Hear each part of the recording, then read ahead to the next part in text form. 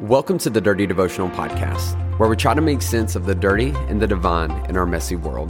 My name is Zach, and I'm an ex-pastor, a struggling addict, and I deal with major anxiety and depression. Yet I deeply believe in God's presence in my life and in your life as well. I hope today's conversation inspires your thoughts, challenges your beliefs, and helps you feel seen, known, and loved by a real God. Thanks for joining.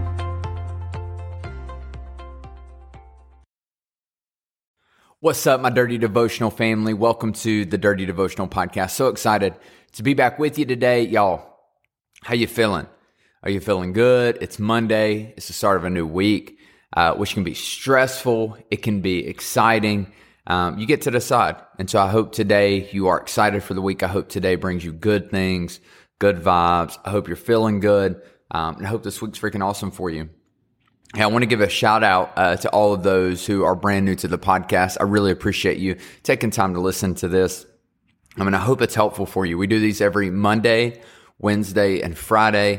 I try to make them about 10 minutes or so. And I hope you feel seen, known, and loved. That's my heart. That's my goal. I hope that I can connect God with your daily life. Because I believe that's the whole intention of all of the spiritual life, is that it should connect with your day to day.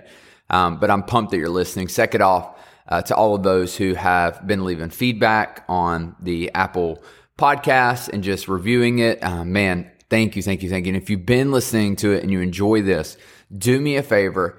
Go leave a comment, leave a review, click the 5 stars. Here's why, is because it allows us to reach more people. That really is why. It also helps. It also reminds me that what I'm doing is actually helpful for you. And so thank you so much for that. For those that have already done that, thank you for those that are going to be doing that. It means the world to me.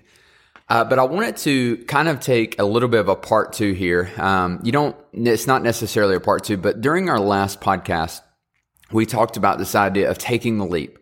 And I gave you an illustration of when I was a teenager, we went to this cliff that you could jump off of and you would jump into this lake, and how I was terrified to do it. I didn't want to do it. I was making up all of these reasons how I was going to die. But at the end of the day, I ended up having to take this leap. I had to take this jump in there. And we talked a little bit about how in our lives, sometimes we find ourselves in positions where it's like, we have to take a jump.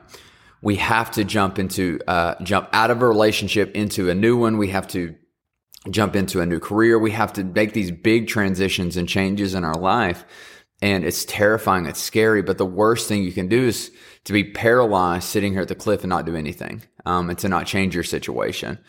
And so I had a lot of good feedback. I had a lot of you reach out. And so I wanted to bring a little bit of a part two to this conversation. And that is this: how do I avoid drowning? So today I want to give you a devotional on how not to drown when you take this jump. And so if you're in the middle of a huge transition, if you are getting ready to make the leap into a brand new career, a new relationship, if you're about to end a relationship, if you are about to start fighting an addiction, whatever it is, whatever transition you are going through, you are about to take a jump. And I want to help you. I want to give you the tools on how not to drown. All right. So that this jump doesn't overwhelm you when you take it. And so the first thing you need to do when it comes to not drowning is you have to jump with confidence. If you ever go on YouTube and you watch people jumping off a cliff, one of the things that happens, a lot of times people they second guess themselves, and then they fall. They slide off the edge of the rock. They bang their body, hit their head, and they fall into the water.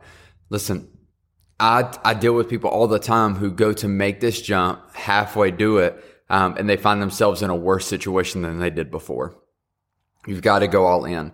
There's a story in scripture I love with this person named Elisha, and Elisha gets called to be a prophet.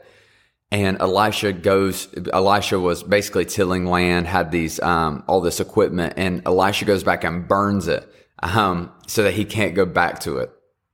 And listen, a lot of times that's what we have to do, is we have to just, with confidence, step out into this new place so that we can't go back to it.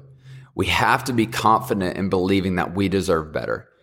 A lot of times the reason we stick into toxic places is because we believe that's what we deserve and we believe that's all we can get. And so we stay. And listen, you deserve better. You do deserve better. And so be confident about that. Be confident that there's better out there for you, that life is not meant to be just tolerated. It's meant to be enjoyed. And so jump with confidence. And the second thing is this, is once you jump off the cliff, once you make this leap, depending on how high the jump is, how big the transition is, there's a little bit of airtime. And so when you jump off the rock, when I'm at this lake, there's a little bit of a moment from the time I leap to the time I hit the water into this new place. And in that time, it's important that you get yourself together. And so you have to, second thing is this, is get yourself together. That's it. And so you got to jump with confidence, and then you have to get yourself together. And what I mean by that is this, is the transition can hurt really bad when you jump off of a rock into water and you're flailing, you land on your back, your stomach, y'all, nothing is worse than belly flopping off of a freaking 50-foot jump. And it can hurt you. And sometimes if the jump's big enough, it can kill you. And when you jump out of the old thing into the new thing, there should be a season, and it can be a short season, it can be a long season based off the transition, where you have to work on you. That you need to get yourself together. You need to check out, do inventory on yourself, check out how your emotions are, check on how your habits are, what toxicity you have inside of you at the moment from the place you just left, and work on that. You can't just flail into the next thing because you're going to bring those traits with you. And so there needs to be a little bit of a season. Now, this season could be, sometimes it's only a day, but sometimes it could be, for me, when I made this transition out of church, it took me months. And so you've got to take the time to get yourself together, take inventory on who you are, what you have inside of you, and get it together. So that self-work is super important when you take this jump. Because if you don't, you can put yourself in even a good situation can become a bad situation simply because of the bad vibes, the bad habits you've brought into this new place. And so you got to jump with confidence, and then before you land, there needs to be a little bit of time where you get yourself together. And so sit down, take inventory of, the things that, about yourself, take inventory about the things that need to change, the things that you want to be. And so bring that into this new place. And the last one is this, is don't go at it alone. One of the best ways, I think one of the most dangerous things you could do is take a big jump when no one's watching and no one knows about it. And so you need support. You need to bring people in for the accountability, but not only the accountability of encouraging you to stick with the jump, to jump with confidence, but also the support. If something goes wrong, they're there to help you. And so there are always times when you may not get it right. You may not jump with confidence, and you may slide, and you may find yourself halfway in. And these people are going to help you to land well. And so it's important to talk to people. And what I mean this is, find some people in your life and let them know what's happening. Say, hey, I'm about to make this huge transition, and give some detail. I'm about to step out of this relationship. I'm about to start battling this addiction, go to rehab. I'm going to try to stop hanging out with these toxic people. I'm going to change this career and start building my own business. Whatever it is, you need to bring people into the loop for that so that they can check in on you.